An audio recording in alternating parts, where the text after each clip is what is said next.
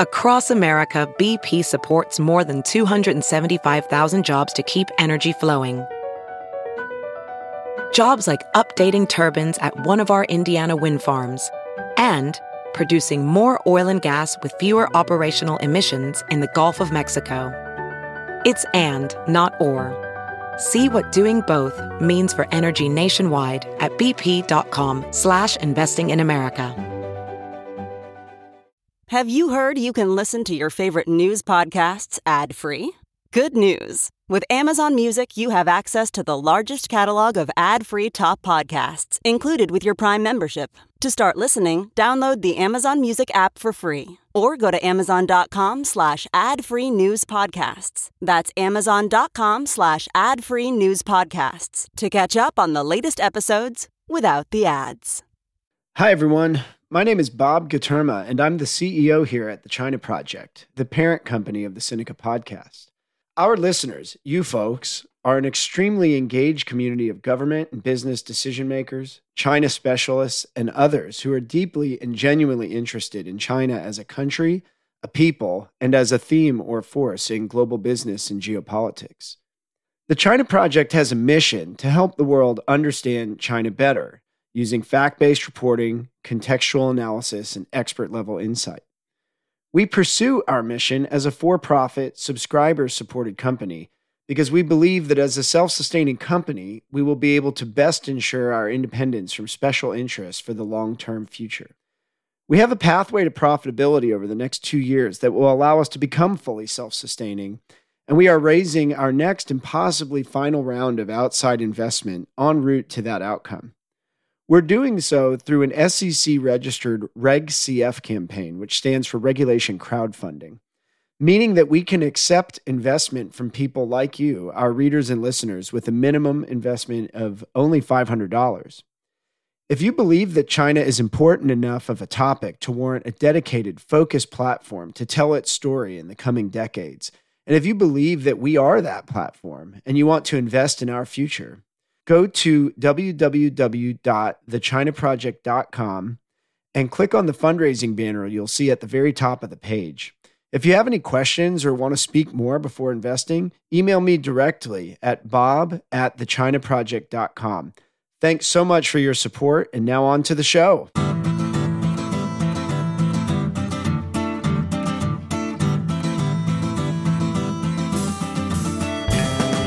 Welcome to the Sinica Podcast, a weekly discussion of current affairs in China, produced in partnership with the China Project. Subscribe to Access from the China Project to get, access to not only our great daily newsletter, but to all of the original writing on our website at thechinaproject.com. We've got reported stories, essays, and editorials, great explainers and trackers, regular columns, and of course, a growing library of podcasts. We cover everything from China's fraught foreign relations to its ingenious entrepreneurs, from the ongoing repression of Uyghurs and other Muslim peoples in China's Xinjiang region to Beijing's ambitious plans to shift the Chinese economy onto a post-carbon footing. It's a feast of business, political, and cultural news about a nation that is reshaping the world. We cover China with neither fear nor favor. I'm Kaiser Kuo, coming to you from Chapel Hill, North Carolina. It's now been a year since Vladimir Putin launched his unprovoked war against Ukraine on February 24th, 2022. For several weeks after the invasion, I focused this show's attention on what the war meant for China, how Beijing viewed the unfolding events, how its relationship with the U.S. and its European allies would be affected, and much more. The series started with a conversation with Evan Feigenbaum, who can always be counted on for deeply informed and tightly delivered sense-making. Today, I welcome Evan back to revisit China and the Ukraine war a year on. But today, I get a twofer as one of Evan's colleagues who specializes in China and Russia, Sasha Gabuev, also joins us. So first, let me reintroduce Evan. Evan Feigenbaum is Vice President for Studies at the Carnegie Endowment for International Peace, where he oversees research in Washington, Beijing, and New Delhi on a dynamic region encompassing both East Asia and South Asia. He served as Deputy Assistant Secretary of State for South and Central Asian Affairs under Condoleezza Rice during the second Bush 43 administration, and as Vice Chairman of the Paulson Institute before joining Carnegie. Evan, welcome back, man. How are you? Hey, I'm fine. Good to be with you, as always. Yeah, thanks. I'm also delighted to welcome Alexander Gabuyev, Sasha, who is a senior fellow at the Carnegie Endowment, where he leads a team that was originally at the Carnegie Moscow Center, but which was forced to close by the Kremlin in early 2022. And that was after nearly 3 decades of operation. So he's now based in the UK. Sasha has been writing prolifically on this very topic, and we're very lucky to be able to have him with us today. So a warm welcome to you, Sasha. Thanks, and pleasure being with you. Great. Let me put my first question to Evan. So how has your thinking changed or been refined over the course of this first year when it comes to China's position in the conflict? Has anything surprised you, or has Beijing's behavior basically conformed, to your expectations? I think broadly speaking, it's conformed to my expectations. But one thing that's changed is that U.S.-China relations, which were already deteriorating in early 2022, have deteriorated even further across a whole array of dimensions in ways that I think explain some of China's thinking and also some of China's choices. If you rewind, Kaiser, to the conversation we had really just within a few weeks of the war starting in February 2022, I said to you that Beijing's basic problem was that it was trying to reconcile interests that were fundamentally irreconcilable. Right. At the strategic level, they had a partnership with Russia that was focused heavily on the United States and on a shared interest in counterbalancing American power, antipathy to American foreign policy, and backfooting American foreign policy where they could, both in international institutions and in various regions around the world. But then second, China had these principles of supposed commitment to sovereignty and non-interference in internal affairs of other countries. And then third, and perhaps most importantly, China's a major trading and investing power. And so it had a very strong interest in assuring global market access. And so the problem they faced, and the reason I called them irreconcilable interests, was that the more they leaned into their partnership with Russia, the more quite intuitively they would paint the sanctions target on their back. And conversely, the more they complied with sanctions, the more Mr. Putin would be dissatisfied with the nature, intensity, and velocity of his developing relationship with China. So they performed what I predicted would be a kind of straddle, and I called it the Beijing straddle, right, where they would tack uncomfortably between these. And that's basically what's happened. But I think it's worth noting that U.S.-China relations have deteriorated even further. We just had this balloon incident last week, where we see that even when the Secretary of State is set to go off to Beijing to hold talks at the very highest level, there's so much antipathy between the U.S. and China that I think from Beijing's perspective, hanging on at the strategic level to a partnership with a country that also has an interest in counterbalancing the United States, that shares American, as I said, antipathy to American foreign policy, whatever Beijing's tactical objectives, that remains valuable to them at the strategic level. And so I think they'll continue in various ways, not just to straddle, but to lean a little harder into that relationship with Moscow. And it may surprise us over the next year in ways that probably defy what we think is moral or logical, but make certain sense in the calculus of Chinese foreign policy. So, Sasha, 抱团取暖 is one way I've heard Chinese colleagues and analysts describe, China's attitude toward Russia, that they huddle together to keep warm, as both feel that they're sort of locked on the outside, by a West that is implacably hostile to Russia and moving in that direction when it comes to China. Implicit in this is that, there's not a lot of love lost between China and Russia to begin with. They're only doing it for the warmth. Does that description strike you as accurate?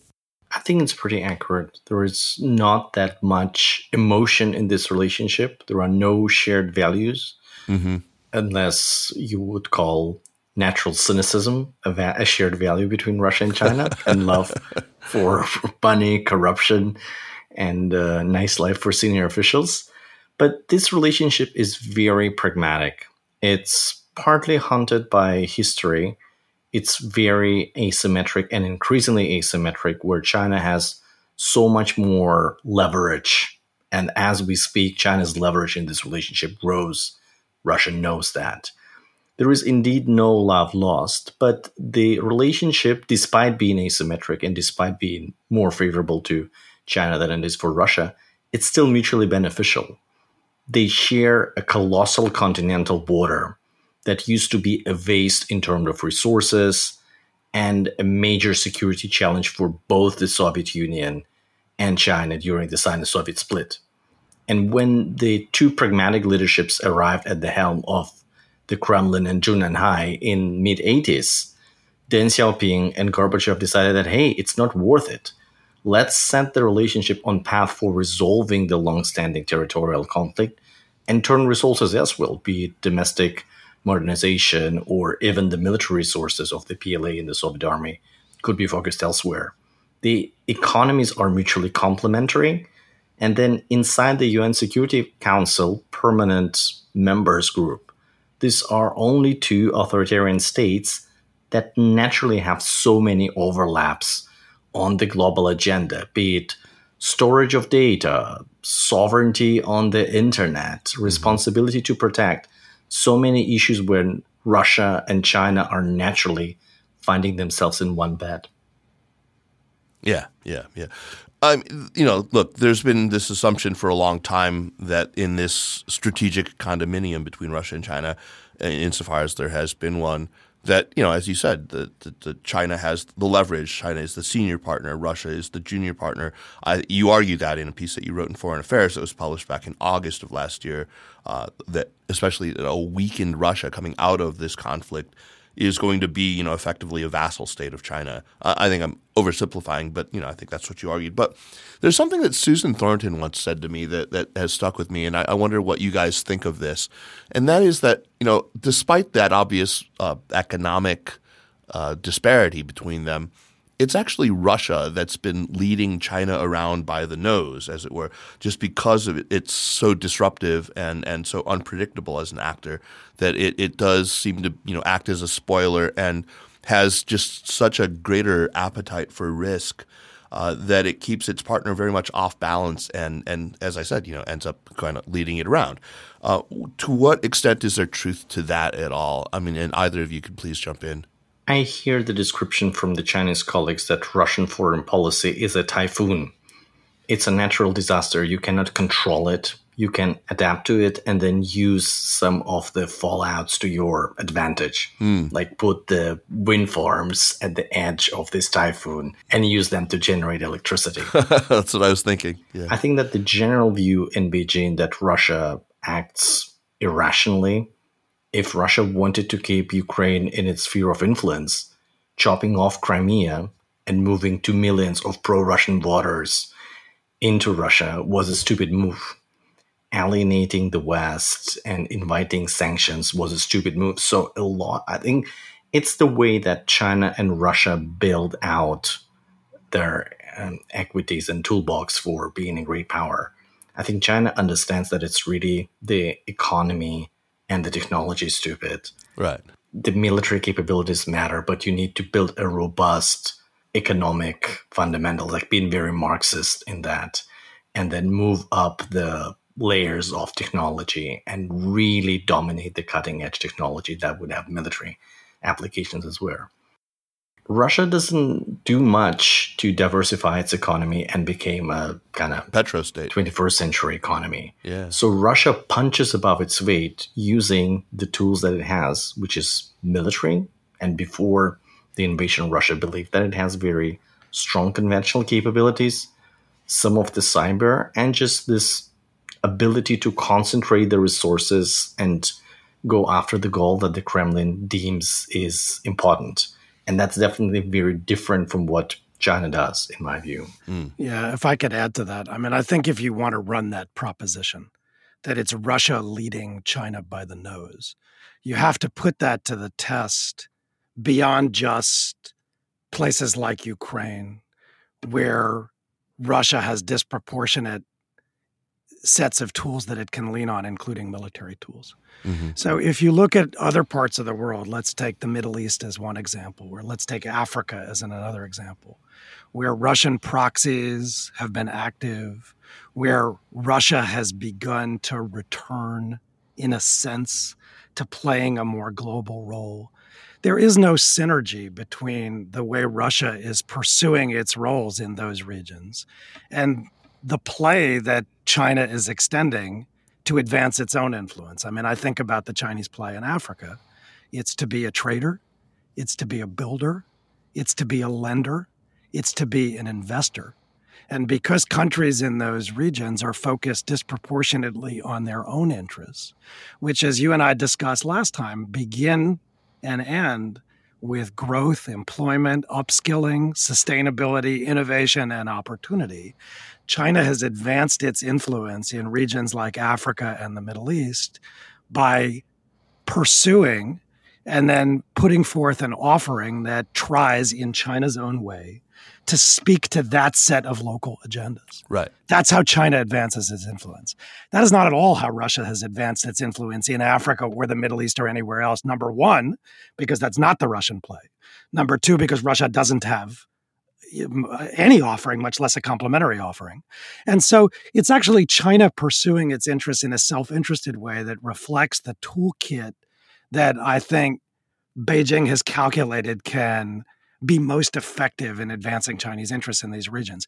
So that has nothing to do with not only Russia, quote unquote, leading, but it doesn't even have China and Russia really in synergy, except at the most macro possible level.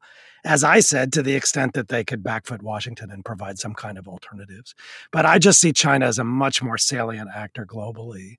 And I just see the toolkit as being much more strategically attuned to what governments, firms, financial markets, and ultimately people in these regions are looking for. And so I don't see Russia and China on the same page, much less Russia leading China around. Very good. So, Evan, just staying with you for a second, you've pushed back pretty hard on people who've tried to, take a more charitable view of Beijing's position. I like your coinage, the Beijing straddle. You've also said, pro-Russian neutrality, which I think I've often borrowed and used from you. If China hasn't been supplying Russia with war material and hasn't brazenly violated sanctions, aside from, rhetorical support for the Russian position that, NATO expansion represented a genuine, legitimate security threat that, maybe should have been taken more seriously. What are the ways in which Beijing has actually gone to bat meaningfully for Russia since the invasion? Is it just in the UN? Is it just what's Beijing done concretely? Well, first of all, there's been some reporting recently, including in the Wall Street Journal and elsewhere, that suggests that China's posture, including on enterprises selling things to Russia that may have some military salience, may be changing. So that's something that we're going to have to keep an eye on. Sure. But generally speaking, my view has been that China's a very self-interested power.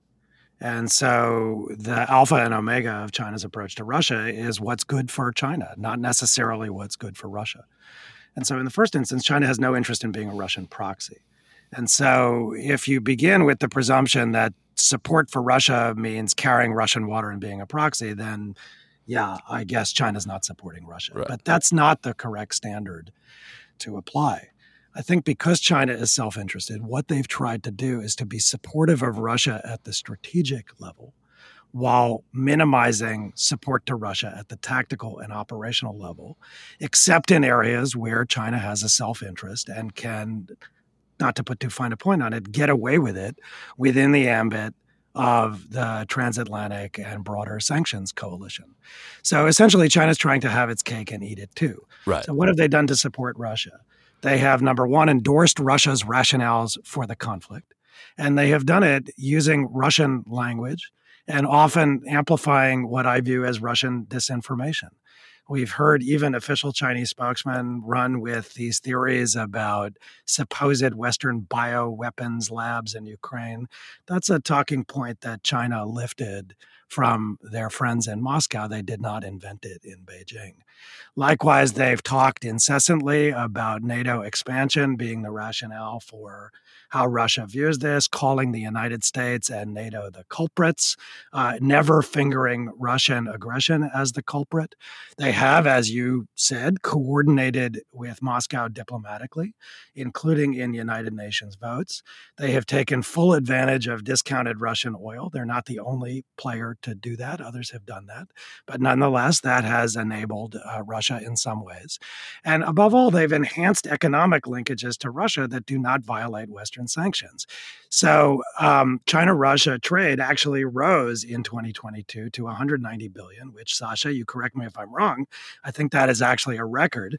And it's pretty staggering. That's a 34.3% increase. So if China were interested in showcasing its disapproval or of projecting opprobrium onto Russia's actions, it would not be basically looking for every conceivable seam in here to basically have its cake and eat it.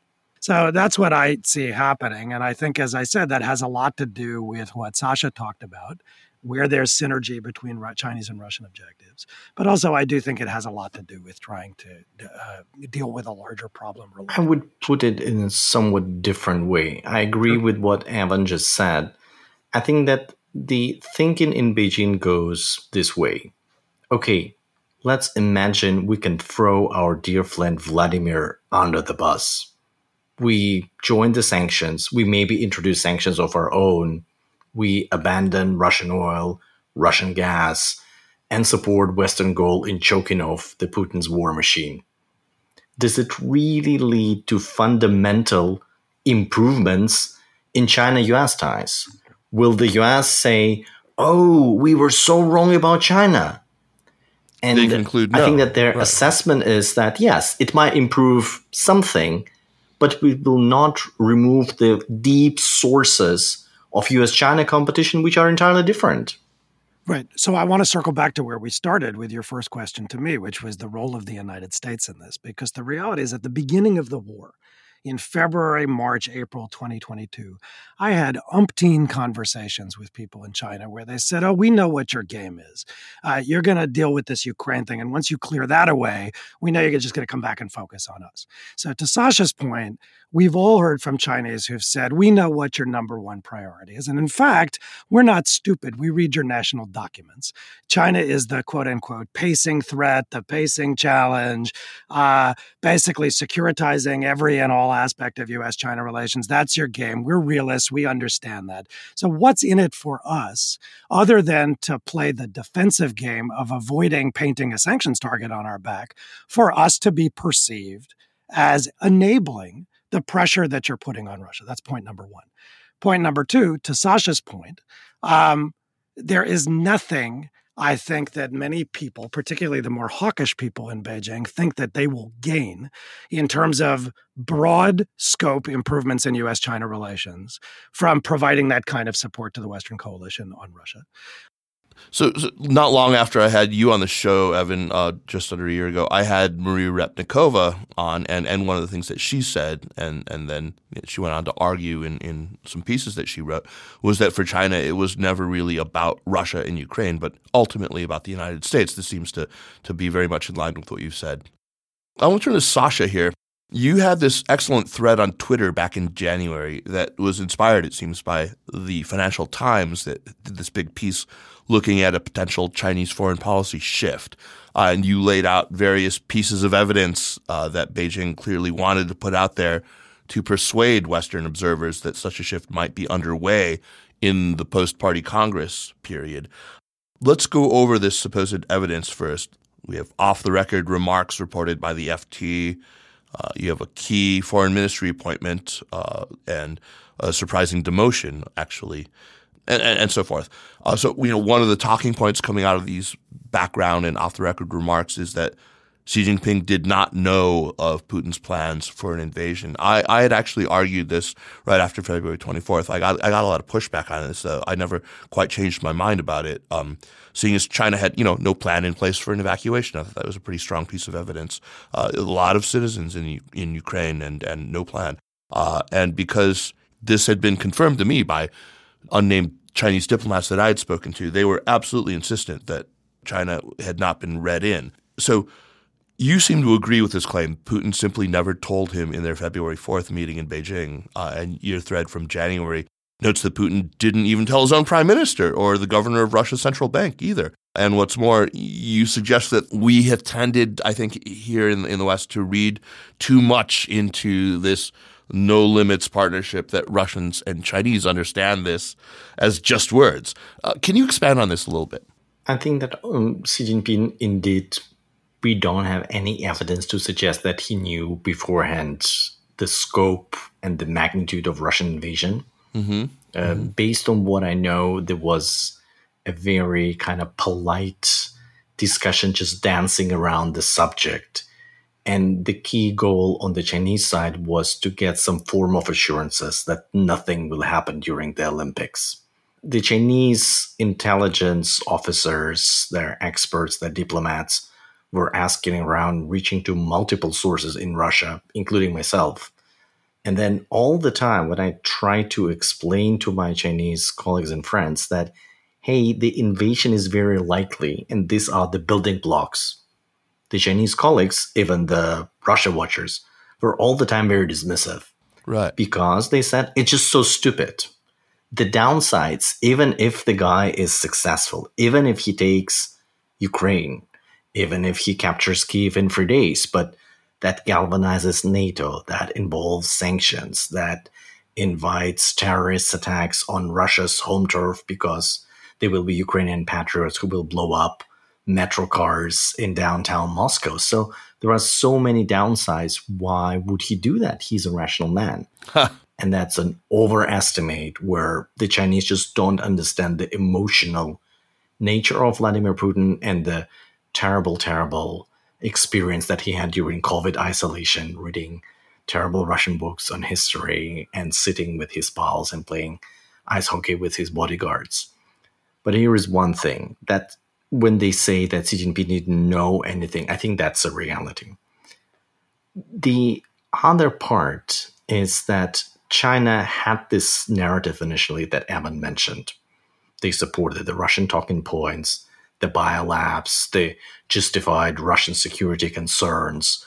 War is terrible and we stand by Ukrainian territorial integrity and sovereignty. But by the way, it's your America's fault to bring hostile alliances to the doorsteps of your peer competitors. Right. So it's your fault and you go fix it.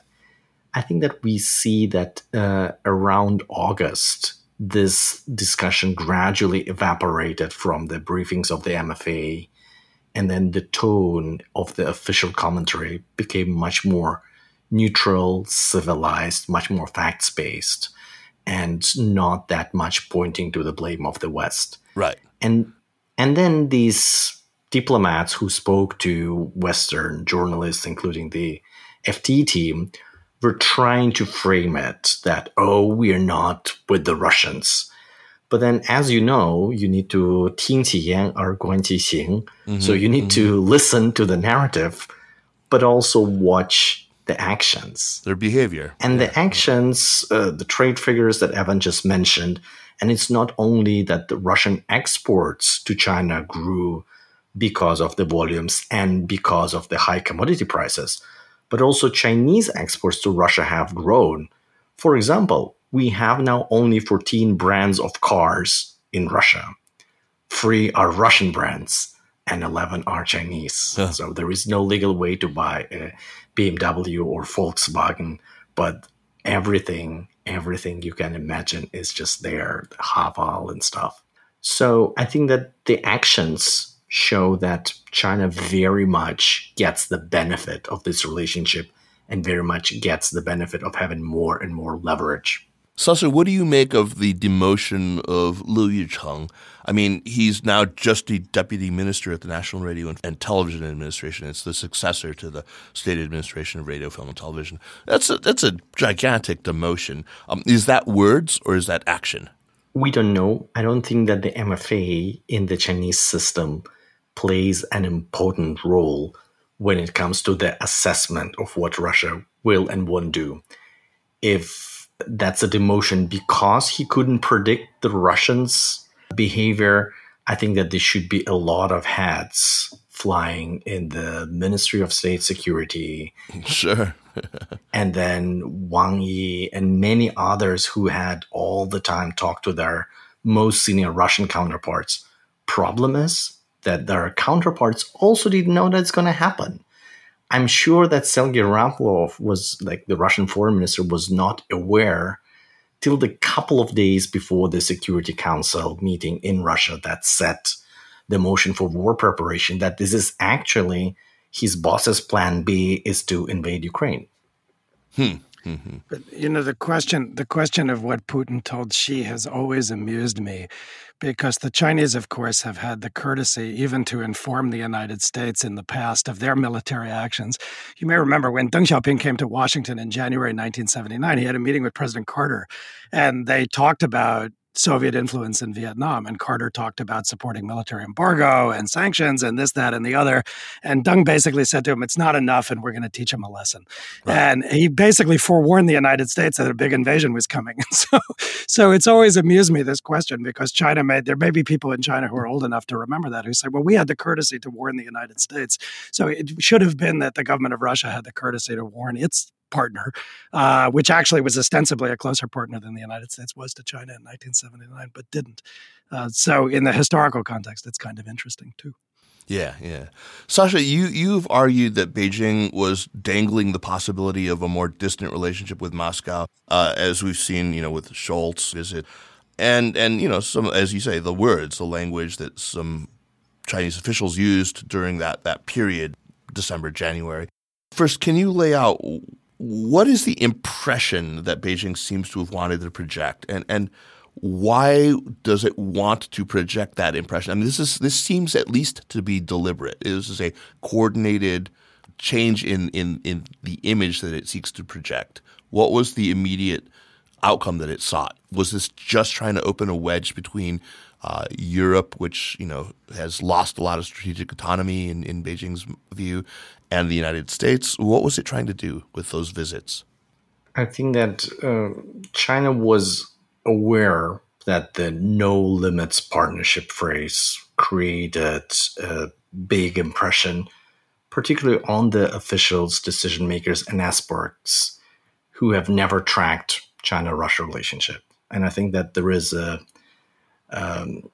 reality where the expertise and depth of knowledge goes in pendulum. I remember just being new to Carnegie 8 years ago, coming to the White House during Obama era.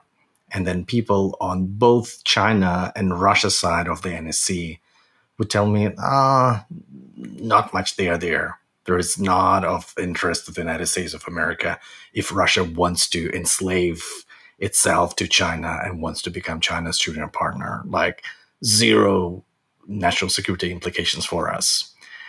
And then during Trump, you would sometimes hear that, this is the axis of two authoritarian regimes that just lock hands to bring down the U.S. rules-based order.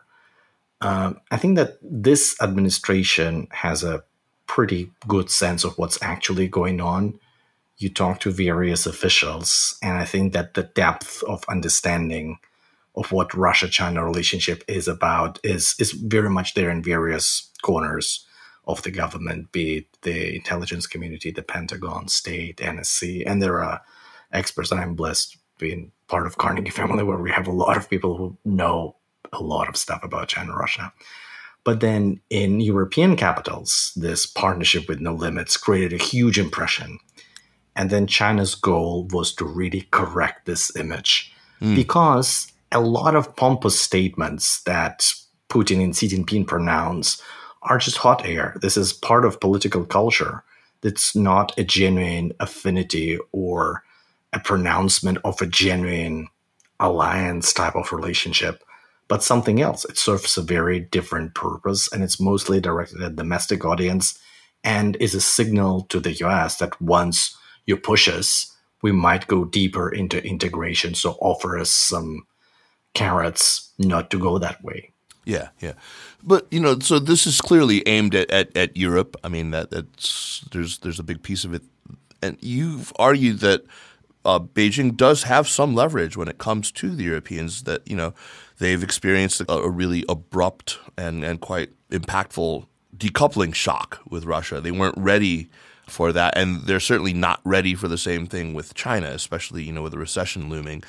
So you think maybe China needs to dangle this idea that they might be able to restrain Russia in order to get European leaders, to come back to the table and make deals? Is that the play? I think that there are delusions that the European policymakers entertain themselves, or they want to pitch it to domestic population in order to justify some very selfish, pragmatic economic outreach to China. For example, in Germany, two important drivers of German economic prosperity have been access to cheap natural resources from Russia, particularly gas, which was very important for gas, chemical, and glass industry and many other parts of German industry. And then, of course, the exposure to the Chinese market. So one of these pillars is gone, maybe forever. I don't imagine that even when the war is over, Europe will buy this large quantities of Russian whatever, oil and gas and fertilizers. So losing the other pillar, when you remember back in December, we thought that the world is entering a very likely recession. We just don't know what the magnitude will be. Was a terrifying prospect given the level of exposure and dependency of Germany as a country and then some big German firms to the Chinese market. So if you want to go there, what Chancellor Scholz did, if you want to go there on your own, ignoring your friend Emmanuel Macron, who suggested to go together as two major leaders of European Union, who you want to jump on this train and go there alone before anybody else, you need a cover. You need to say that it's not for the benefit of the German big companies, but it's for a bigger purpose. Right. And this bigger purpose seems to be Ukraine. So I'm going to convince Xi Jinping to exercise more pressure on his friend Vladimir Putin and do something good for Ukraine. And he squeezed this wording from Xi Jinping that use of nuclear weapons is unacceptable. It's in the German readout, not in the Chinese readout. And like, what would you expect? Would you expect Xi Jinping to say it's okay to use nuclear weapons? It's like... Right. It's incredibly cost-free for China to say that, right? Absolutely. It's like saying sky is blue, grass is green, nuclear weapons are terrible, shouldn't be used. Do Chinese believe that they have that much leverage to convince Mr. Putin not to use nuclear weapons? Is he feels compressed, like, I don't know, Ukrainian army is entering Crimea, and he believes that his whole legacy and the security of him personally and his regime is based on idea to keep Crimea? We don't know. Nobody knows. I know that Evan and my former boss, Bill Burns, who is now director of the CIA, is very worried about this. And he flew to Turkey to talk to the head of the Russian intelligence just about those risks. Right. So this is something very serious. Chinese know that. And given the lessons they learned about Putin's emotionality, I'm not sure that they are 100% convinced they have the arguments to persuade Mr. Putin. But they definitely want to entertain this idea in front of their European counterparts in order to help to drive this wedge between the Europeans and Americans. That makes a lot of sense. Speaking of Russia's military performance, what do we know of Beijing's assessment of how the Russian military has performed during the war? I mean, clearly they have to conclude that it badly underperformed in the early months and has continued to pretty badly underperform. But has their assessment changed after Russian strategy shifted? And do, CMC analysts or PLA brass think that the forthcoming, offensive, I think we're all pretty sure there's an offensive in the works, might turn things around for Putin? Or do we simply not have any indication? I don't know if either of you are privy to what we know of what Beijing knows or what Beijing thinks on this issue. Evan? I'm not a military analyst, but if we know that the US government was wrong in assessing the Russian military capabilities, like people overestimated the ability of Russia to perform kind of high efficiency military campaigns. They watched Crimea annexation, they watched Russian performance in Syria and said like, okay, it's definitely not what the US can do, but it's impressive, and probably they will be able to do that in Ukraine. I'm sure that the Chinese didn't have a better insight in the Russian military than the Americans did. So probably people were overestimated. I heard that from a couple of Chinese colleagues who kind of watched the Russian military, that they were also wrong and they were ascribing the powers and efficiency to the Russian army, which were never there. looking back, it's easy to see why the Russian army was so corrupt and so undisciplined and so uncoordinated. But that's looking at the hindsight. Yeah, yeah.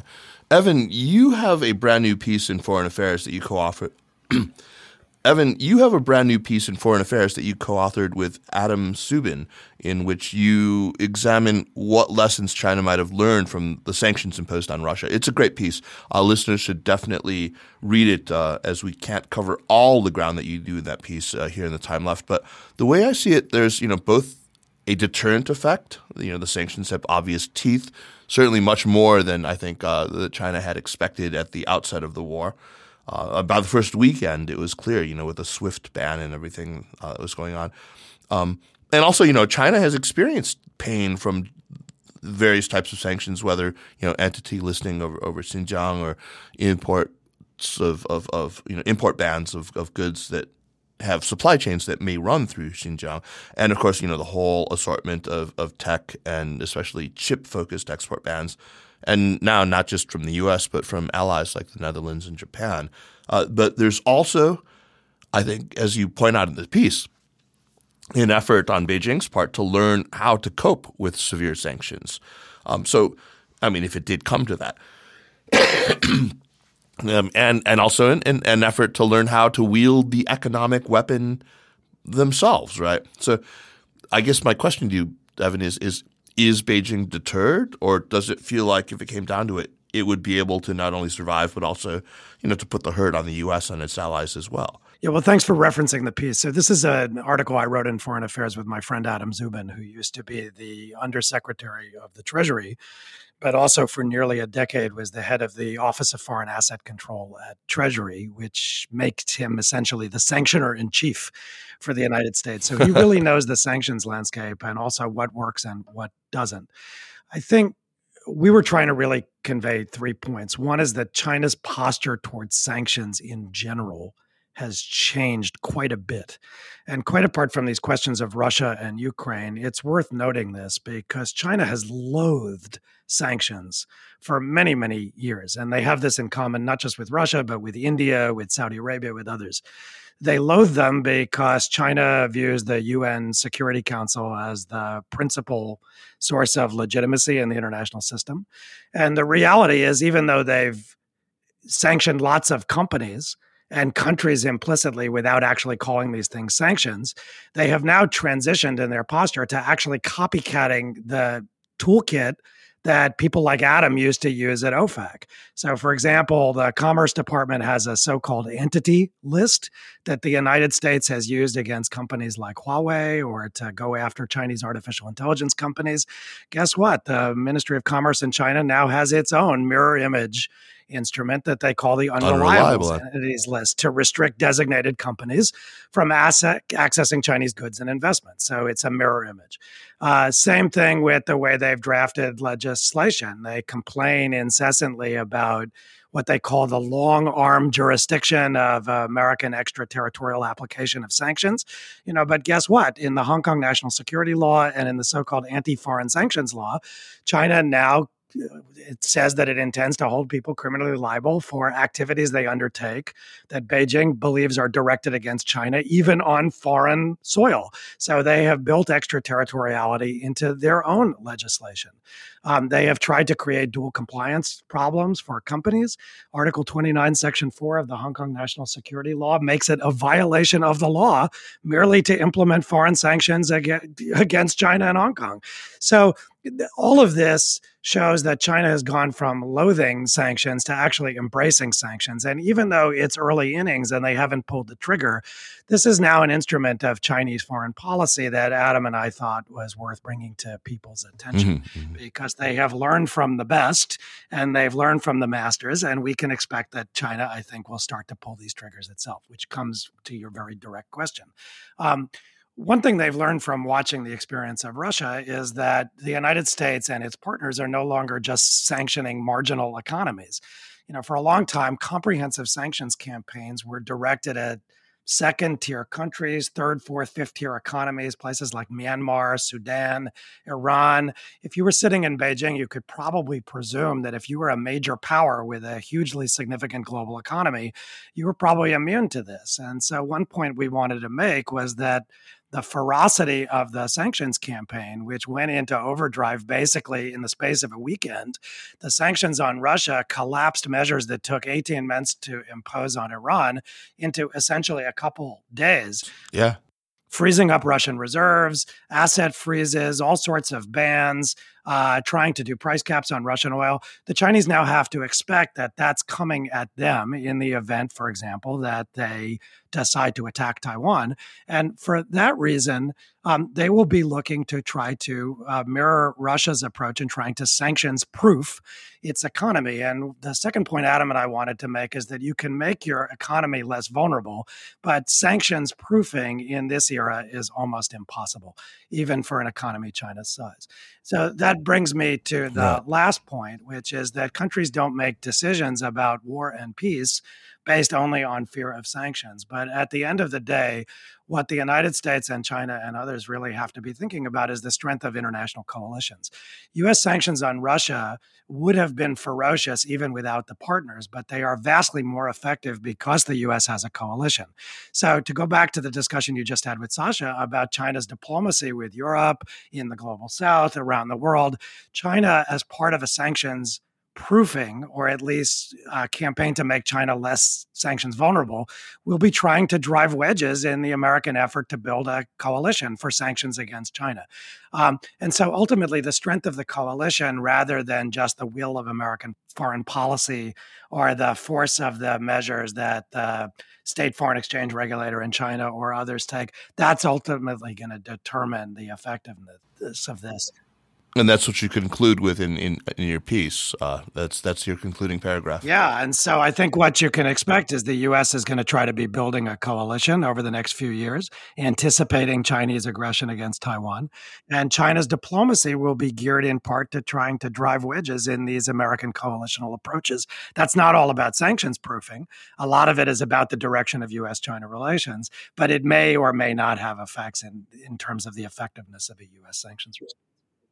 And my impression is that the next 2 years or year and a half are important in their view because this administration in the US is putting so much emphasis on the transatlantic cooperation on China that if you're able to disrupt this while Biden is in power, you don't know what the approach will be of the next administration. If you have somebody like Trump who doesn't build the alliances that skillfully as this team does or many previous administration have done, you might have a bigger room to play. So disrupting this right now is also important. Right. So, Sasha, as you've said before in a previous interview that you did with James King of the FT, so far the U.S. only has sticks and has offered no carrots at all to China. What are some of the carrots it might consider offering? I mean, what could we be doing better to incentivize China to play a more constructive role, or at least to induce China and Chinese enterprises not to do things that effectively support Russian war efforts? What are some of the inducements, the positive inducements we might offer? I never heard any single U.S. official talking about carrots. I think that all of the conversation is really about the sticks. It's really about the secondary sanctions or putting various threats in place that would create incentive for the Chinese companies not to circumvent the sanctions. And for now, we see that everybody who is in the global technology business, everybody whose supply chain is so dependent on American IP, American tech, American equipment, is really doing a lot of work to not violate the sanctions, at least not in a kind of open way. And the problem with the evidence that the U.S. government has and shares with journalists, like the Wall Street Journal piece, is that a lot of this trade is between sanctioned Chinese entities like Poly Technologies, sanctioned Russian entities, Rosoboronexport. The trade is conducted in Chinese RMB, and it's a trade that's done overland somewhere in the Russian Far East not necessarily using big ports. So what is there to sanction? You can chase some parts of the networks that are not sanctioned, but most likely Russia and China will recreate them, and these networks will be sanction-proof. The question to the administration is, do you go after other parts of the Chinese economy and technology sector and say they are not involved in sanction violation, but we sanction them to make a point? I think that the legal basis there is very questionable. So there is not that much what can be done in order to course correct the mill-to-mill industrial complexes ties in Russia and China. But then on everything else, everything which is civilian and dual use, and where the Chinese companies really still depend on US stack, there are a lot of tools, but they are not carrots. They are mostly sticks.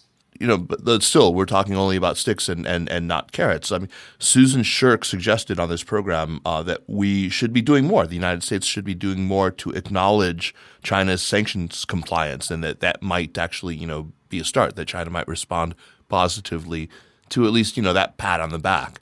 What do you think? Do you think that would have any effect whatsoever? I don't think Chinese will be overly impressed with this, frankly. I think that the root cause of problem is that there is a firm belief in China that the bipartisan consensus in the US views China as the major competitor, as the most terrible, evil country on the planet Earth, or not, but it's definitely there. And there is not that much that China can do to change this. So you need to kind of mitigate and avoid worst case scenarios and buy as much time of a healthy, productive relationship with the US, but as much as you can, knowing that the end pose is still conflict. Yeah, if I could piggyback on that. I mean, I think where the Chinese are positioned now is that they think that the US-China cake is increasingly baked. They're not blind. They can see the direction of domestic politics in the United States around China. They can see the securitization of even things that, as we've discussed on previous podcasts, Kaiser, used to be, easy, bankable things in the US-China relationship, flows of capital, of people, of technology, of data. These things increasingly are being sanctioned, yes, for reasons that have nothing to do with what you and Sasha were just discussing, right? The US is going after Chinese artificial intelligence companies. It's adding people to the entity list. This has nothing to do with Russia. This has to do with technology competition, with military civil fusion, with things that are in the nature of China's development model, the Chinese system, the way the US views it, and the US-China competition. So China's strategy with the US, I think, is largely defensive and is increasingly focused on avoiding the worst outcomes. That's inclusive of what we just discussed on Russia, not trying to be in the crosshairs of sanctions. Now, the other part of the strategy is really, if you think the US-China cake is baked, to focus instead on the rest of the world. Right. And I think when China surveys the rest of the world, its relationships in the global south are looking pretty good vis-a-vis the United States. And so that makes the real playing field for US-China competition and for the growing focus of Chinese diplomacy, basically Europe, industrial East Asia, and Australia. And it will have probably, you will have noticed that in the last few weeks, interesting things are happening in Chinese diplomacy. You mentioned that Chancellor Scholz went to Beijing at the end of last year. I expect several European leaders to follow suit, potentially President Macron of France, Prime Minister Meloni of Italy. There's a soft underbelly in Europe, the Hungarians. There's plenty of other countries that don't share the American view of China. And frankly, the bar is not that high for China because most of the lower hanging fruit has already been picked. By lower hanging fruit, I mean investment screening, common sense export controls that ring fence European technology, not just on national security grounds, but things that, for instance, the Germans think are central to their competitiveness. That stuff the US and Europe are coordinated on. There was no investment screening several years ago in Europe. As we move to the higher hanging fruit, there are greater opportunities for China not to pick those countries off from the United States. They're American allies, but to complicate the calculations for the United States in its coalitional strategy. When you come to Australia, I think there's no country more than Australia that has mirrored the American zeitgeist toward China over the last few years. But it's clear that Prime Minister Albanese would like to go to China at some point. The Trade Minister, Don Farrell, just had a video conference with his MOFCOM counterpart. The Chinese are beginning to roll back restrictions self-imposed on Australian coal, on lobsters. Wine is going to come next. You may see barley.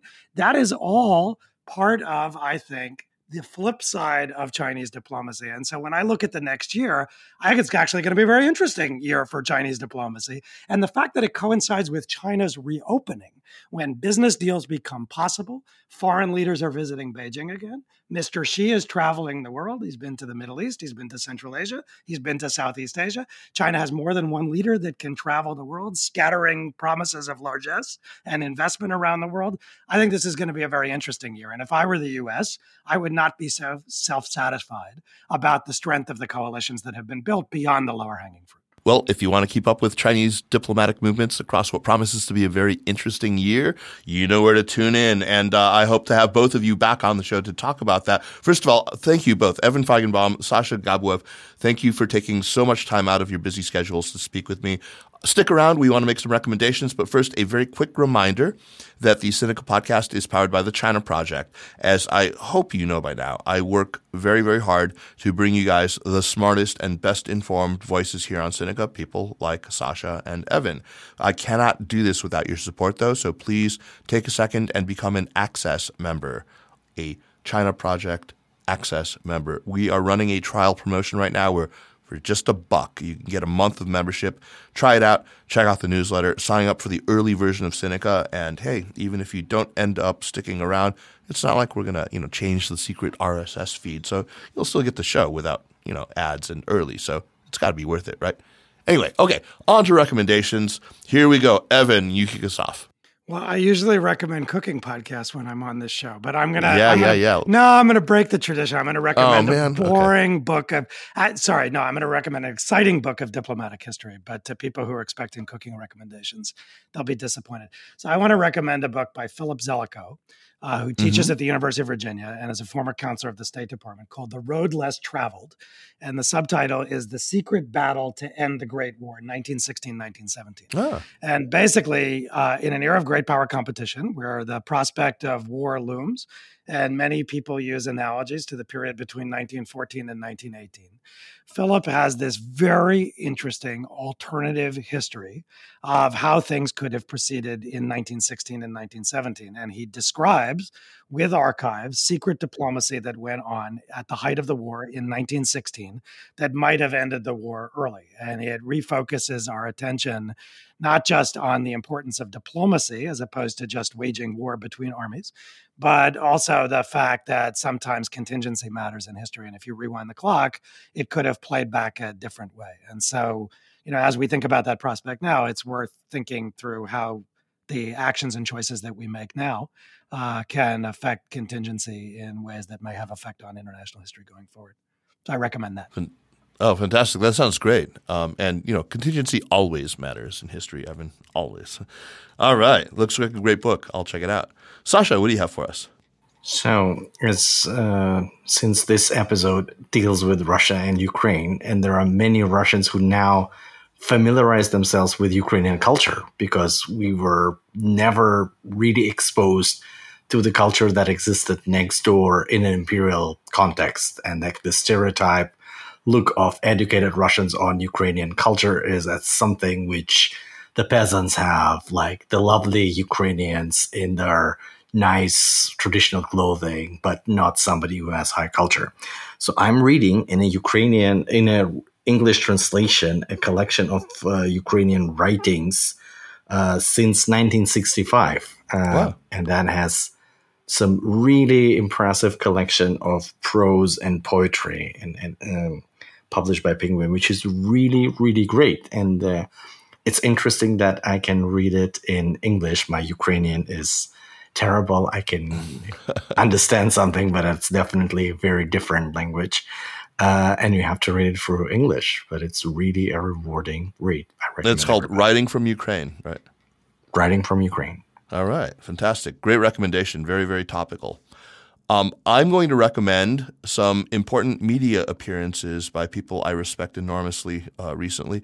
Jessica Chen Weiss has taken star turns on both the Ezra Klein podcast, which was a few weeks ago, and on the Jon Stewart podcast, The Problem with Jon Stewart. Fantastic. You should definitely listen to her appearances there. She's just so steady and smart and sane and calm, and exactly what we need right now. Also, Jude Blanchette wrote a very short op-ed in FT on February 10th called "Avoiding Catastrophe Will Be the True Test of Fractious U.S.-China Relations," where, he really puts his finger, I think, right on the main pathologies of both the U.S. and of China. It's, again, very short, but very much on the mark. And anything Jude ever writes or podcasts, I have plenty of time for. So once again, gentlemen, thank you so much. What a really eye-opening conversation from both of you. Thanks. And I always learn from Sasha, so it's always great to do things with him. Yeah. Pleasure being with you, and thanks for having me, Kaiser. Always great to connect to Evan, even through the podcast. The Sinica Podcast is powered by the China Project and is a proud part of the Sinica Network. Our show is produced and edited by me, Kaiser Kuo. We would be delighted if you would drop us an email at sinica@thechinaproject.com, or just give us a rating and a review on Apple Podcasts, as this really does help people discover the show. Meanwhile, follow us on Twitter or on Facebook at The China Proj, and be sure to check out all the shows in the Sinica Network. Thanks for listening, and we will see you next week. Take care.